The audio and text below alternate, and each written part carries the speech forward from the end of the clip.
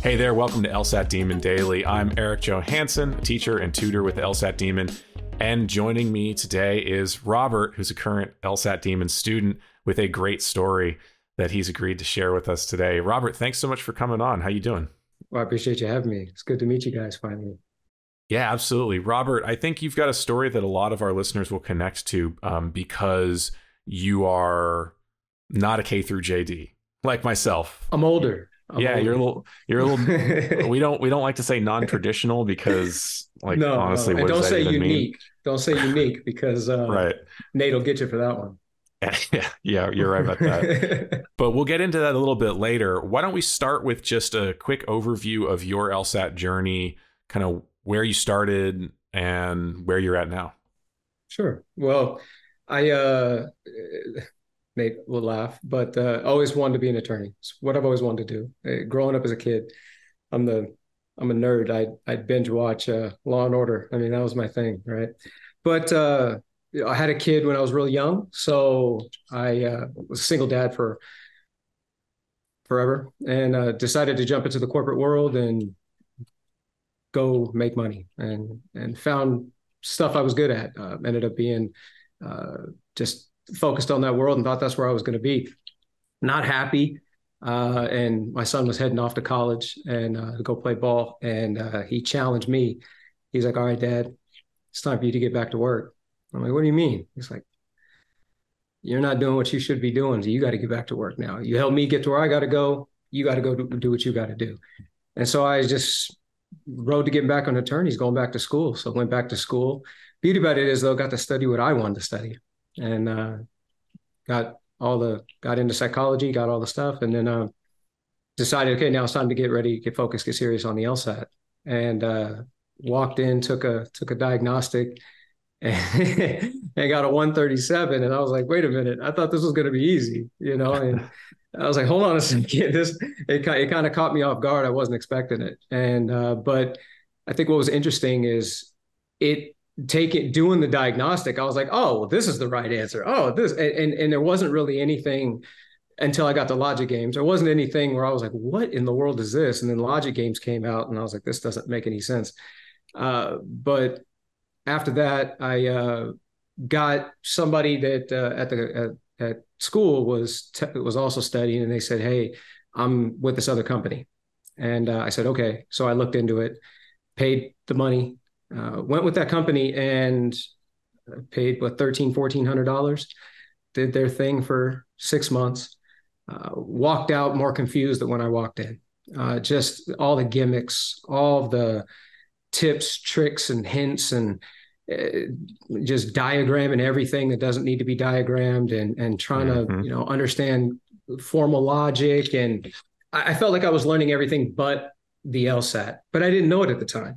I thought this is what it was. So you're trying to go. And so I had signed up for a test later on, and got up. My highest test I could get on a PT was like 140, mid 140s.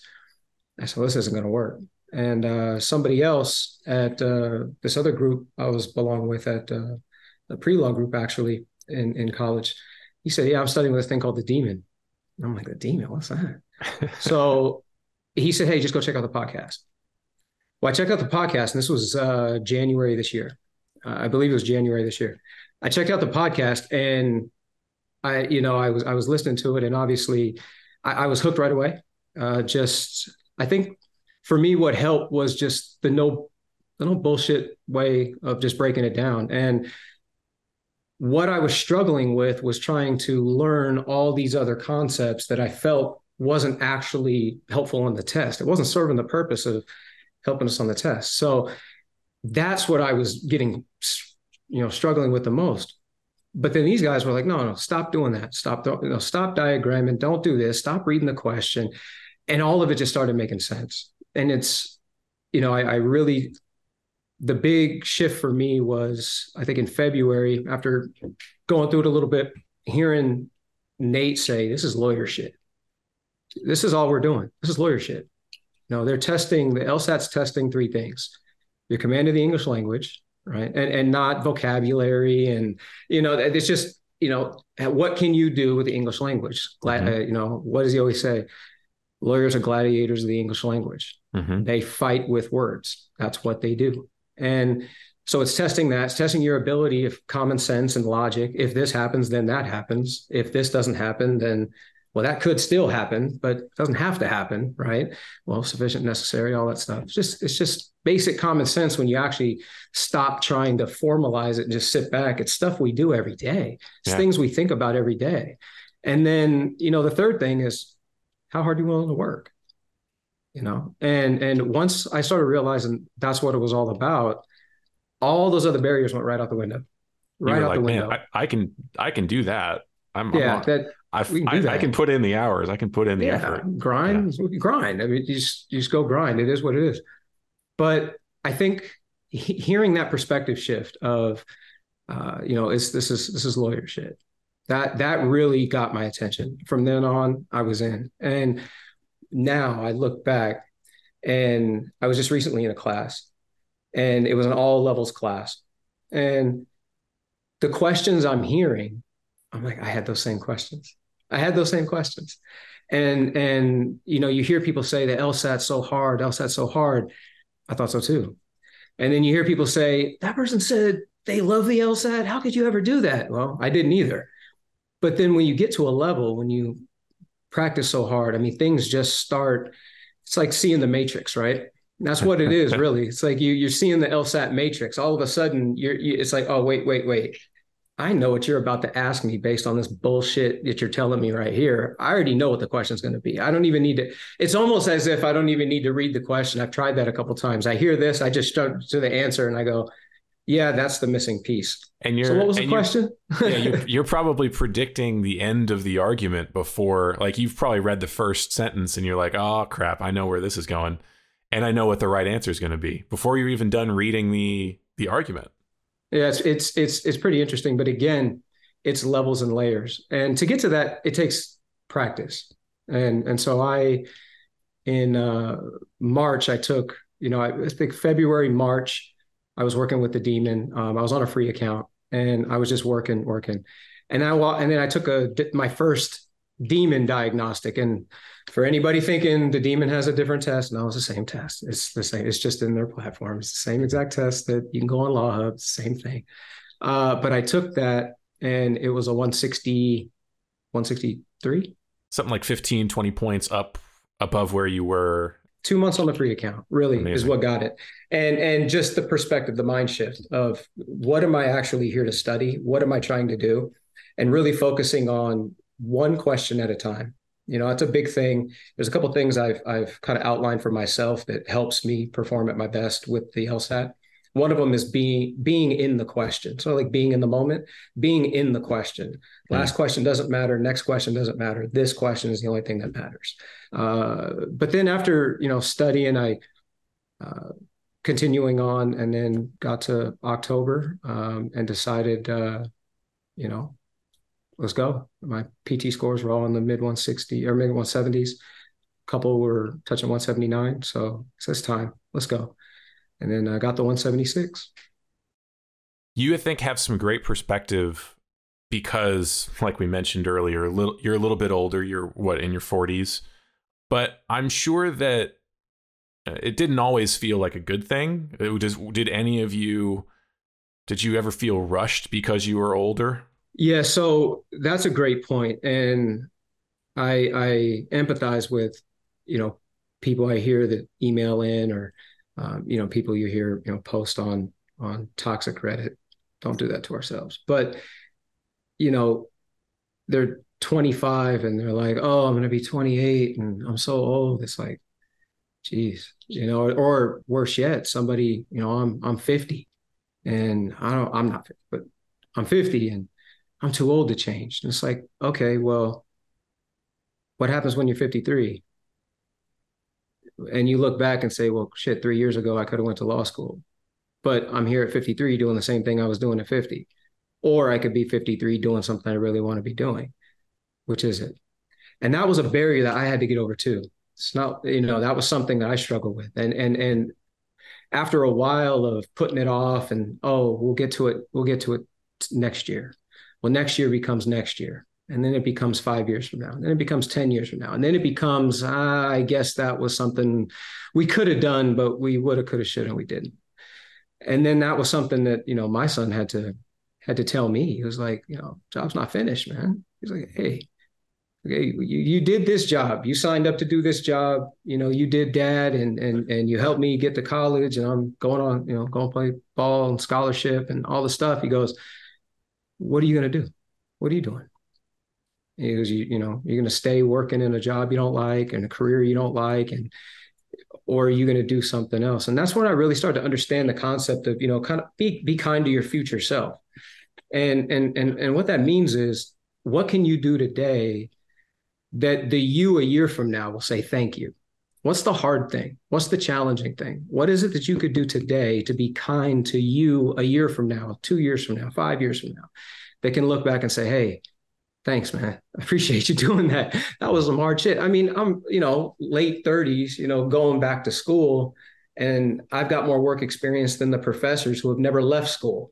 You can talk about K through JD. These people are K through PhD, and they've never left. Yeah. They're still there, right? Mm-hmm. And I'd have professors asking me, hey, wait a minute, does this actually work in the business world? And I'm like, hey, I'll do it for your test. I mean, I'll answer your question for your test, but we don't use this. It's not. It ain't like this. Right. And so but the idea is, when I one of my biggest frustrations before I got to the Demon was realizing last year that, oh, wait a minute, I'm not putting in applications. Forget this year. I'm talking about last year. I wanted to put in applications. I was trying to take the test in the summer, and then, okay, I'm putting applications. I thought right now I'd be sitting in law school somewhere. Thank God I'm not. Because if I was, I would be, up to here buried in debt in a school that probably doesn't even rank in the top 50. And then I'm going to get out. Who knows what kind of situation I'm in, right? I probably would not be the type of attorney I would want to hire. So I had to think about, well, if I'm going to be, and I'm not going to tell you the real number, but if I have to be, 44, well, then what's 45? Yeah. Is the point to be an attorney, or is the point to be an attorney with conditions? I can only be an attorney if I can do it before I'm 44. What? So you don't plan on living past 44? Like, right, what? Yeah. I mean, what do you do? You're going to be working that long anyways, aren't you? What does it matter, right? Yeah. And if you think about it, I think Ben was the one that said it. And I was running when I heard it. I like to listen to it when I run. And I almost stopped. I was cracking up.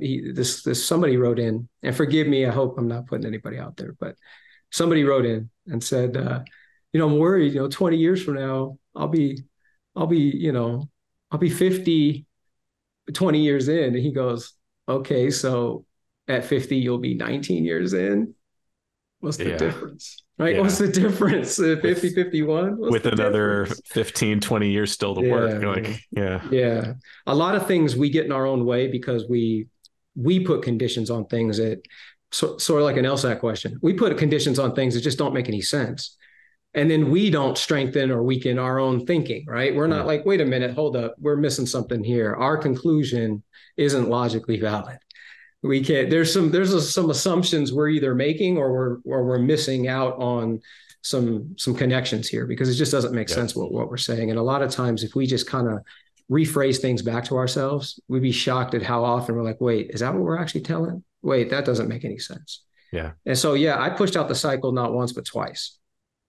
And okay, I'll push it out again if I have to, because the goal is to become a something, not to become that something with conditions. It's, if I have to go through 10 obstacles to get there, then it takes 10 obstacles. That's how much it costs. It costs 2 years of study. Okay. It costs 2 years of training camp to get to the season. Okay. Because if we think about it, what is the LSAT? Why are we taking the LSAT? What's the purpose? Why are we even doing it? Want to be an attorney, right? Or we want to go into law. That's the whole point. Why else would we be doing this? This doesn't make any sense. Mm-hmm. But we're doing this because we have an outcome in mind that we're trying to accomplish. And the people, including, Ben, Nate, admissions, Dean Z, whoever, what do they say? The LSAT is one of the best predictors of success in law school.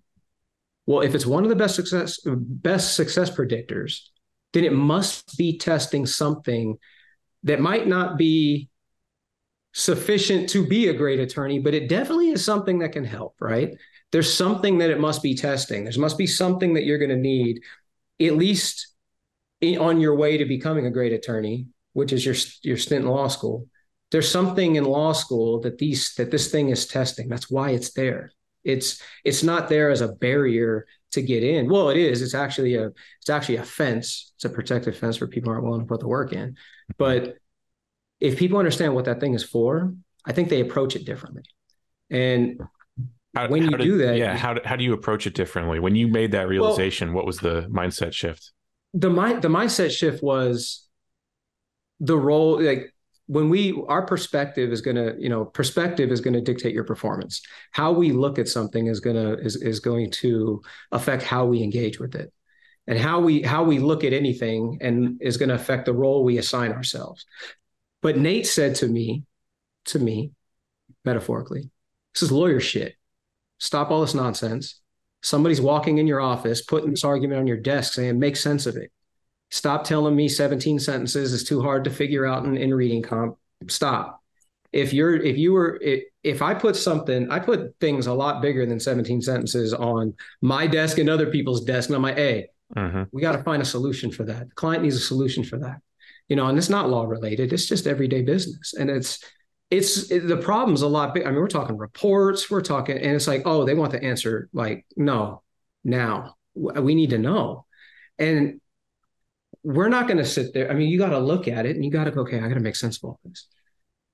But everybody has to do that every day. So a lot of these skill sets that we need to be successful, we already have them. We might not be as good at them as we like to be, but that's what the practice is for. And that's also where we start to identify, at least I did, okay, can I get good at this? It's testing skills. It's not testing, it's not asking me for facts and figures or some, thank God it's not a biology test, but or a math test. But the idea is it's a skill we can learn. So if it's a skill we can learn, now it's just a matter of how long it's going to take to get there. And if you're willing to stick with it long enough to do it. And so the role I assigned myself as a student with the LSAT, and where I started getting just all of a sudden, everything shifted like that, was when I gave myself the role. You guys said it on a podcast before, and I actually looked into this. I challenge people to Google it. The LSAT questions are legally defensible. They're legally defensible. There's one right answer and 4 unequivocally wrong answers. No matter how many times I bother Max in the ask button and argue, I still think I'm right. It doesn't matter. I'm wrong. It's wrong. The answer's wrong, and this answer's right. And there's no way it's not true. That's the right answer. So if we think about that, I said, okay, well, now my job in the LSAT, even though I'm a student, my job in the LSAT is, I want to be an attorney. Great. Practice being an LSAT writer's attorney. Go. Sit in front of the question, read the stimulus, read the argument, and then read the question that he or she wrote, and go, okay, well, that makes sense. I get why you're asking that question. And then you look at the answers and go, well, there's no way you made that the right answer. So, okay, well, you didn't make that one the right answer. And well, there's no way you didn't make that the right answer. That's got to be the right answer. Otherwise, we're in trouble. Yeah. You're going to have to go back and rewrite this whole thing if you didn't make that the right answer. I love that mindset that you're taking the LSAT side, right? That you're now becoming a lawyer for the LSAT, because I distinctly remember when I started studying with a different prep company, being told or reading somewhere that the LSAT was antagonistic in a way, that it was out to get you, that they were trying to trap you. But you come to realize that's really not true. They're trying to give you the right answer. They're trying to show it to you. I guess, again, perspective. It's all on how you do it. Some people are motivated. Some people are motivated by that challenge, right?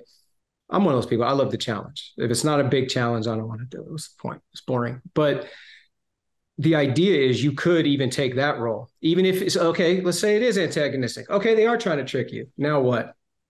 Are you going to let them win?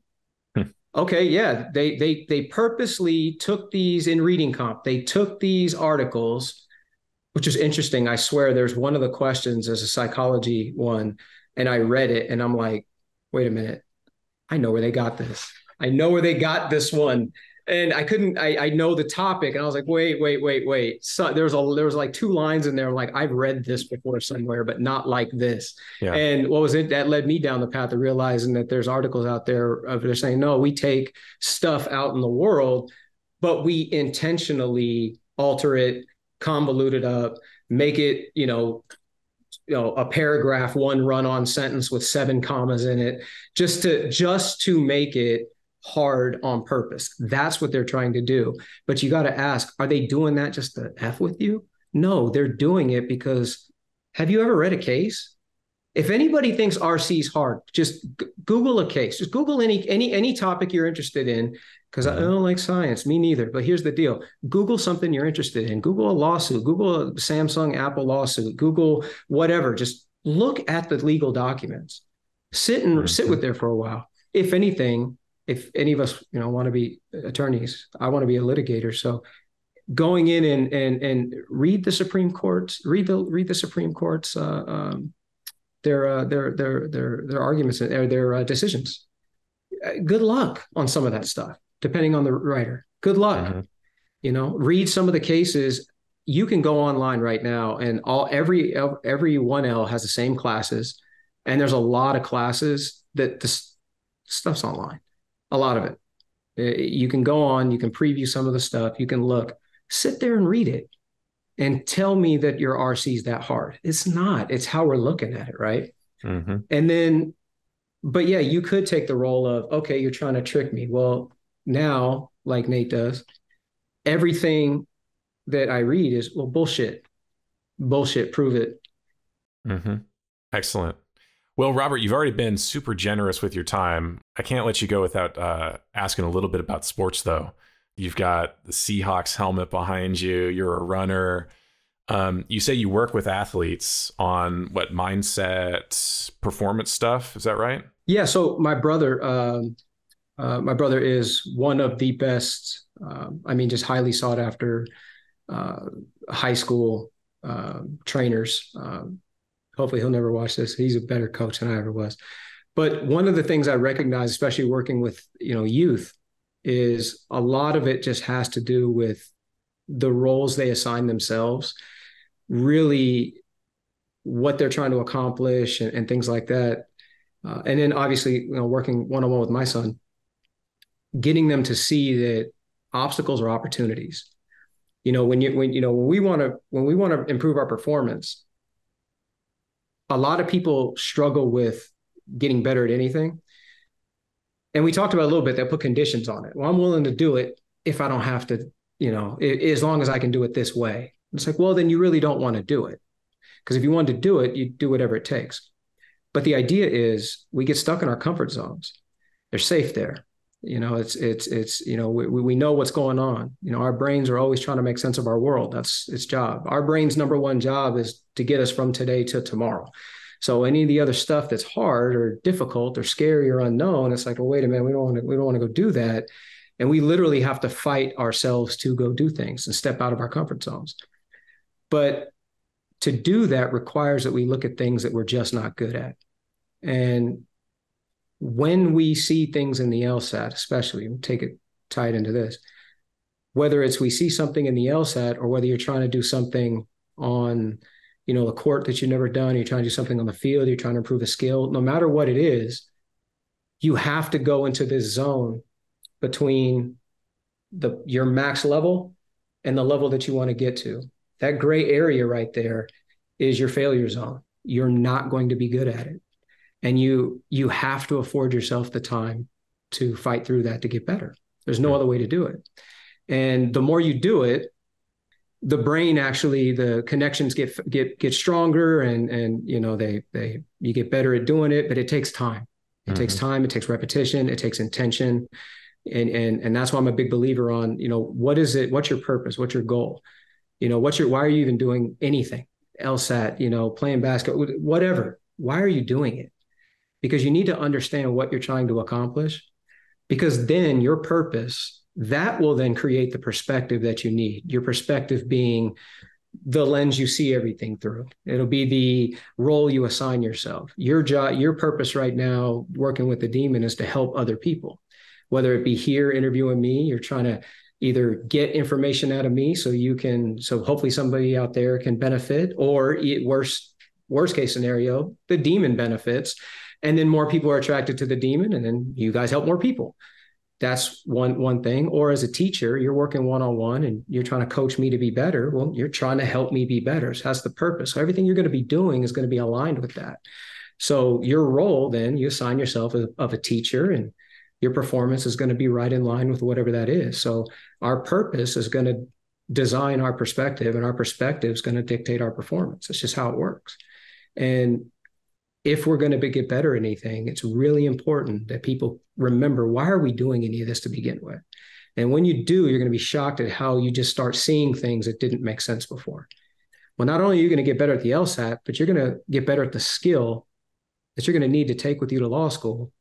So when you're reading a case, or you're someday maybe sitting in front of a client and you got to put a case together, you're going to go up against another attorney and you're like, actually, that's bullshit. This is how this works. And I think that we miss that sometimes. People, especially when we're in this particular thing, focus on the LSAT. It's more than just an entrance exam into law school. It's an opportunity to grow skills that we currently don't have. So that means if you're struggling, that is literally a neon sign. I mean, it's somebody just jumping up and down in front of you. It's your goal, literally doing this, saying, hey, fix me and you get better. Yep. This door, come through this door right here. Your path to getting better is right here because you suck at this. Yep. So come on in, because if you get good at this, you just went from a 5 to a 6. Go. Yep. For me, that was parallel reasoning questions. For the longest time, I was like, oh shit, parallel reasoning question. Here we go again. Can't. Yeah, man. And then at a certain point, I hated them. Yeah. At a certain point, I just decided, you know what? This is what I need to work on. So I'm going to tell myself, when I see this, which one of the following most closely resembles the reasoning, I'm going to tell myself, hell yeah, awesome. This is what I need right now. So that was one of the things I realized coming back this time.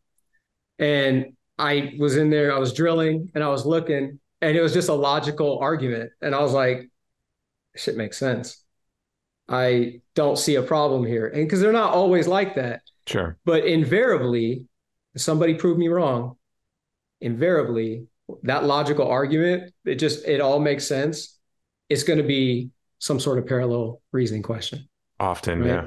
Or if you just read an argument on its face and you can spot the flaw, well, they're either going to be a flaw or it's going to be a parallel flaw question. So if you can spot the flaw, you're good. But the point is, that means you understood the argument. Mm-hmm. So now when you're in there, it's like, oh, okay. Because one of the things that was screwing me up on the parallels for the forever is I was getting to the answers, not really realizing that I didn't actually understand what it was saying. Yep. And then I would try to match up, initially in the very beginning, the other place that I won't talk about, they taught you to, try to match words. Like it said most here, and it said always here, and it said then never here. So I'm in the answers like almost, no, that's not what you said. Oh, no, that's not what you said.